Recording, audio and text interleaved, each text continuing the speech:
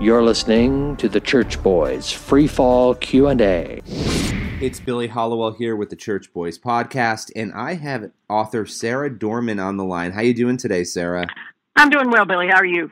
I'm good. Well, I'm excited that we're connecting. It's been a long time waiting here, and I'm happy to talk with you about a variety of things. The first thing, obviously, your new book, If You're a Christian and Everyone Likes You, Something's Wrong, which I love that title, by the way. It's great. Thank you. Well, I guess my first question, because the title itself, I think, really is sort of catching. And it made the first time I saw it, I thought, that's really interesting. Because obviously we all, as human beings, want to be well-liked. We all want people to look at us and say, oh, what a great person he or she is. But the reality is, as Christians, sometimes the views that we hold don't necessarily reflect those views of the world in which we're living. So I guess I'll just start by asking you, what was it that led you to pick this title? Well, it started out, the book really didn't start out as a book, Billy. It started out mostly as journal entries, and they were being put in a journal primarily because of a crisis, faith crisis, let's call it that I was experiencing at the time. And what it was based on was the fact that I was in a situation where I was surrounded pretty much by Christians of all backgrounds, different denominations, different walks, different lengths of their walk. And I was watching and living with these people and traveling even with these people and realizing that while we all loved the Lord, we all had a faith. That faith lived itself out in very different ways. And ages were different too. And I noticed younger people culturally were living in a way that, from my perspective, I just didn't think was biblical. Now, I know what the point you made, we all want to be liked. Well, some of us, my husband said he wishes I would try a little harder to want to be liked. And I said, he said, would it kill you just to try to be liked by people? I said, it just might, because I would rather honor God and be loved by God than be loved by man. And I think that's the mess we've fallen into as Christians. We've learned to compromise our faith. We've learned to not rock the boat, don't make waves, don't step on toes. If your Christian neighbor's kids are living together before marriage, that's perfectly all right, and you shouldn't even think another thing about it. If the man is having an affair, how many pastors have fallen in that regard? And it happens. We're all sinful. We all have a sin nature. We're born that way. And however, God does say he won't give us any temptation. He won't present us with any temptation. He will not also provide us a way to get out of. Problem is, we don't look for the way out. We're always looking for the way in. Right. Yeah, and the way to continue. And I was going through this because I was with people who I admired, I looked up to, I respected, and they were Christians born Christians practically. And, it caused me to stop and think that maybe I was being too narrow-minded, too rigid, too judgmental, too legalistic. And then I started reading the Bible. I thought, no, I'm not. This is what God says, and this is what he means. And I didn't see much wiggle room in some of these things.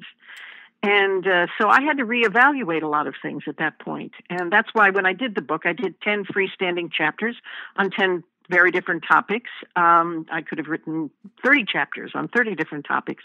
But I picked 10 that I thought were fundamental, starting, of course, with obedience. And I put that on my website for free, thinking if you're not willing to be obedient, don't buy the book and read the other 9 chapters. There's no point to that. And I just felt it was important to put the foundation of obedience right there, the platform upon which everything else, prayer, forgiveness, love, is going to be built. And so it did start out as journal entries, and that lasted 3 or 4 years. I would say from the first pencil to paper to the book you see now, I'm going to say probably 6 years total. Wow. And it's interesting because the country's changed a lot during those 6 years. We've seen yes, a lot of things happen, especially the last few. I would say 2012 to now, probably, in my view, the biggest changes, culturally speaking. Well, one of the other questions I have, you look at the title, and I think Christians have this perception, or there's a perception of Christians in society that they're hateful, they're not loving, that most Christians know this, what the perception is.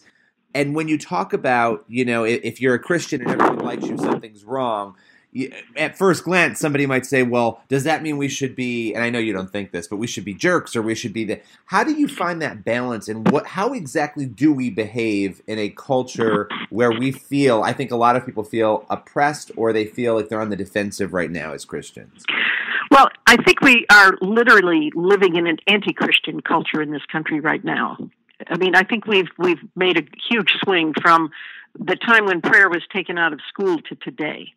There have been multiple changes in society and in our culture, and you're right. I mean, I say in the beginning of the book, I talk about if you believe that gay marriage is not God's best for a person, then you're homophobic, and you're judged based on everything. If you're not for abortion, then you're a sexist. You're anti-woman. And I think that you can take a stand on these issues. I have gay relatives and I have gay friends, and they know exactly where I stand, but it has never once come between us.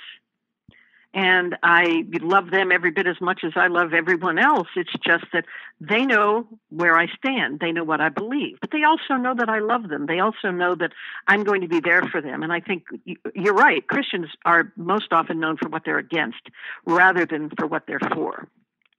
And what we should be for is love.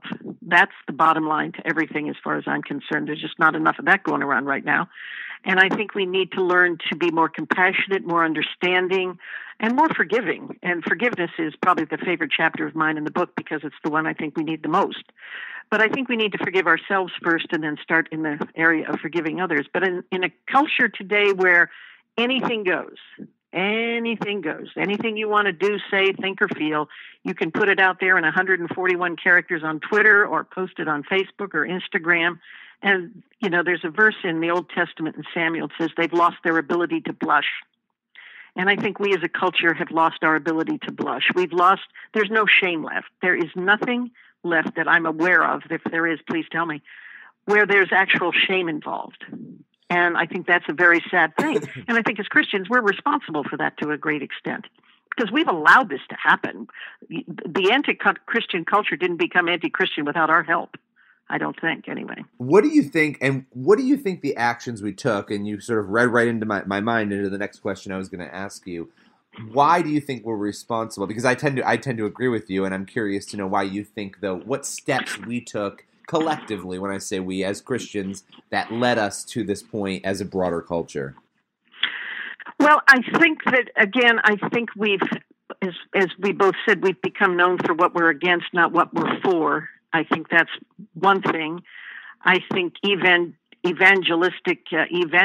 has taken on a bad connotation. I mean, we've gone from, the Reformation, and then we come into becoming evangelical, which, half the people that I know that call themselves evangelical couldn't give you a definition of the word if they had to. But I think that as a culture, we as Christians have sat back. We are judgmental. Let's be honest. We're very judgmental. And people say, well, it's not judgment, it's discernment. I said, okay, you call it what you want to call it. The people who aren't Christians call it judgment. And that's, but there's so many good Christians out there who do so many wonderful things, but the negativity, the Westboro Baptist Church types overshadow. You don't see Samaritan's Purse on the news, you see the Westboro Baptist Church. Right. And the media likes to portray Christians the way they want to, which are negative, race-baiting, homophobic, xenophobic people, and we allow it. We do nothing to counteract their message. And I think we need to. And how do we do that? I don't know. Well, I think you and I both know thousands of people who are wonderful, God-fearing people who would give you the shirt off their back. But do we ever hear about them? Do we ever talk to them? Do we ever see them? No, we just see the hateful kind of Christian, the ones that are giving all of us the bad name that we've acquired. Yeah. And I don't know how you turn that around. I honestly don't. Well, I think that we have to come together. We don't have Billy Graham used to be the voice of Christianity, the face of Christianity. And now that he's not out of the picture yet, but there's no one to take his place. There's no leader. There's no voice for Christians. And the Christians themselves are divided. The Presbyterian Church is divided. The Episcopal Church is divided. All the churches are divided. So if we can't agree with each other, how are we going to agree with people who don't think the way we do? Yeah, no, that's a good point. I think part of the problem, this is just my view, is that we need to be there. We need to have a presence. A lot of us as Christians have, we're not writing books. We're not, not everybody can write a book. Not everybody could be a journalist. Not everybody could be an actor in Hollywood, and not everybody could be a college professor. But those are the areas where I think the left, and when I say left, I'm mainly talking about theological left, but also political left, has reigned, and they have those areas, I think, of influence pretty well dominated, whereas Christians are not very present in those areas. So it's, in my view, we sort of have a lot of information streaming to people, and it's coming from one side, and the other side is not really present, partially because they've been banned, but partially because we've chosen not to be present. So, it's tough, and I would think, I guess, looking at all of this and how fast it's moved, right, in the last couple of years, what are your big sort of fears? And then I want to talk about some positive elements, but what are your big fears about where it's headed?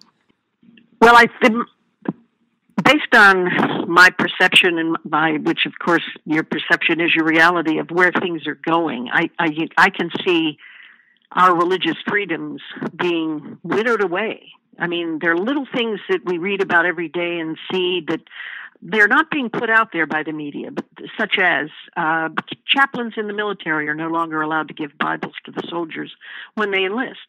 Well, why not? And they're not allowed to pray openly. But, the separation of church and state, which if you say anything long enough, obviously people begin to believe it's a law, is not a law. It's never been a law. It will never be a law. It was written in a letter in 1803 from a Danbury Baptist minister to Thomas Jefferson, congratulating him on his election and saying he hoped he would continue the separation of church and state, which did not mean keep the church out of the state. It meant keep the state out of the church. After all, that's why the country was founded. But yet there are people, if you ask 10 people, where is that found? They'll tell you either the Declaration of Independence or the Constitution. The people are uneducated, and many of them, history isn't taught the way it should be in schools anymore. But I think that the thing that I fear the most are losing our religious liberties. I mean, we have no clue in this country how free we are to worship God in the way we do. As much as we may feel it's being curtailed to some degree, I was part of a group called the Haggai Institute out in Maui, and these are women and men, literally, who come from all over the world who have people follow them to places because they know they're Christians. They can't say certain things. They can't do certain things in their countries. They can't carry Bibles openly. They can't even mention the name of Jesus openly. And this is today. This is in our world today these things are happening. So we really have a lot more freedom than we realize, and we're spoiled. We don't realize how blessed we are and how much we have. And, I'm afraid we're going to wake up one morning and find out a lot of what we've had taken for granted is gone. But we need to fight for it. It's the old onward Christian soldiers. Come on, guys. We have something to fight for. Martin Luther King said, if you have nothing worth dying for, you have nothing worth living for. And he was right. And, I remember the girl, Rachel, at Columbine. They asked her if she was a Christian, and she knew if she said yes, she would die. And she said yes. Now, I'd like to think I would be able to do that too, but I'm not 100% sure. I don't think anybody is until they're faced with it. But I think our religious liberties are being taken away from us little by little. It's the frog in the water kind of thing. It's cold water, and then it becomes hotter and hotter. Before you know it, it's gone. It's funny. And I don't want that to happen. I'm old enough now that as I say, I have more history than future, but I have kids and grandkids and great-grandkids. And they're the ones I'm concerned for. Yeah, I've spent a lot of time, and I know these debates and discussions are complicated, looking at the bakers and the photographers and the wedding vendor debate. And I guess what I walk away from, even if I were an atheist, and I'm obviously not, my confusion is sort of in the line of saying, well, why are we and I know this gets very complex because of anti-discrimination laws, but why are we forcing people into a position of having to use their talents to do something that they really feel violates? And it's a sincerely felt belief. It's not something that somebody's making up. It's not. I know there are a lot of examples that people will raise. Well, a diner can't turn away, an interracial couple or a gay couple for that matter. And I would say, well, yes, of course they can. But we're talking about forcing people into providing services at a wedding or for a wedding that they feel very strongly with a historical rooting to their theology against doing. And it's a fascinating time, I think, in our country where we have some amendments that are sort of being pitted against each other. I think it's the 14th Amendment and the First Amendment really here. And you talk about religious freedom and rights.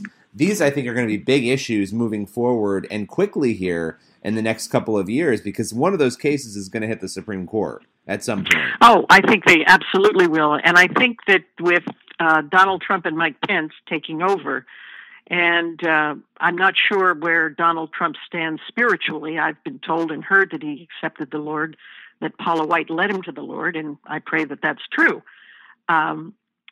And as some of my friends down south would say, well, I don't think it took yet. Well, okay, maybe not, but give him a chance.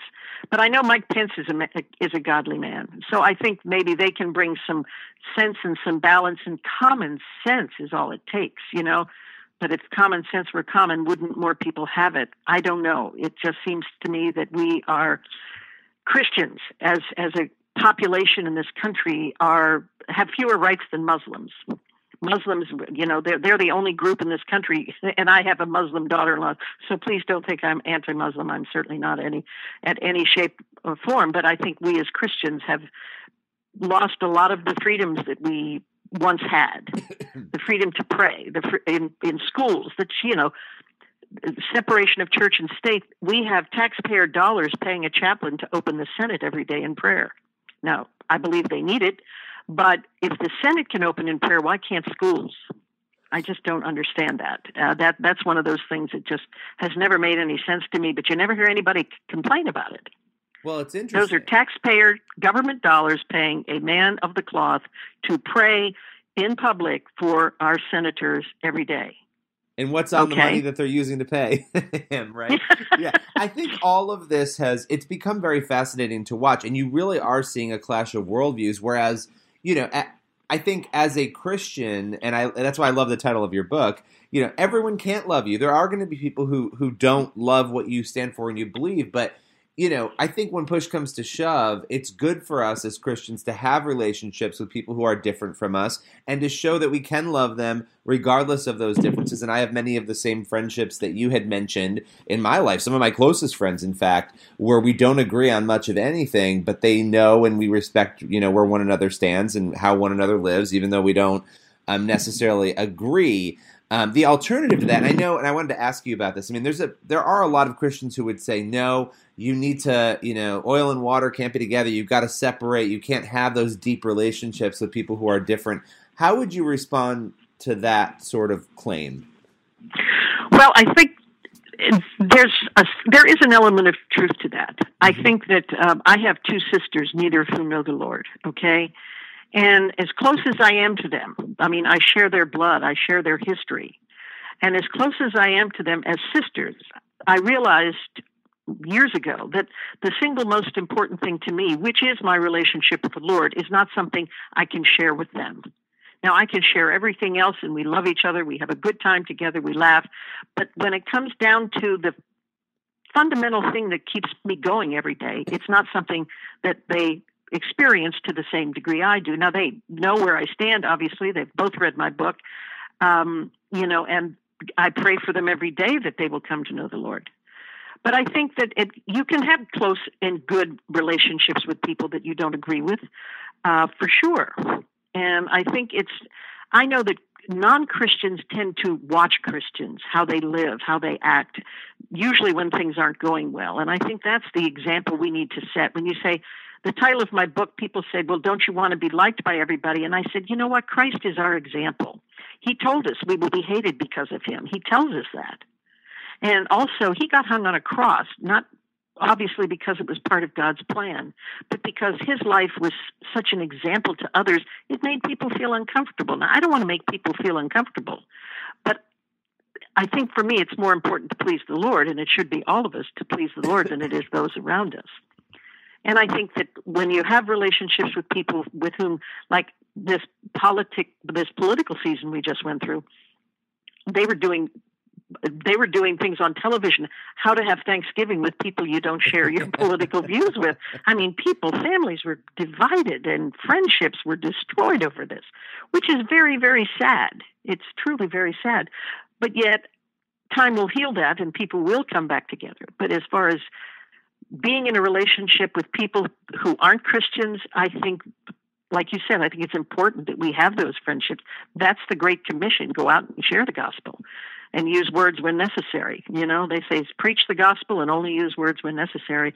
And I think we have to learn to live our life out and be an example and be a light and be salty enough to make others thirsty. I think that's our goal. That should be our goal. And in the meantime, we will hurt people's feelings. We will step on toes. But, you know, I think if we can just present the gospel in a loving way, either through words or action, I think that's what you have to do.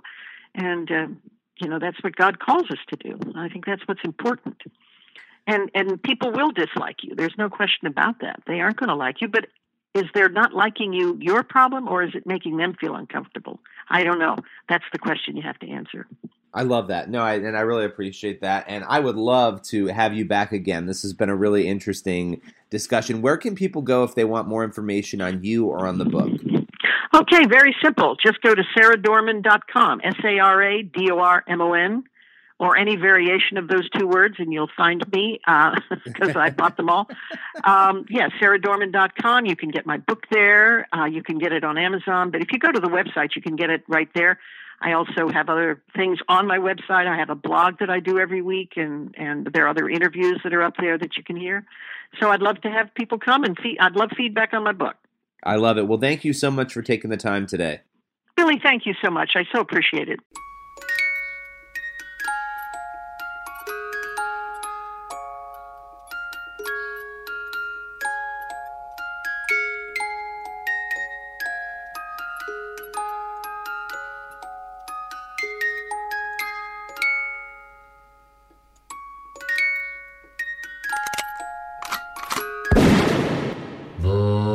Church Boy.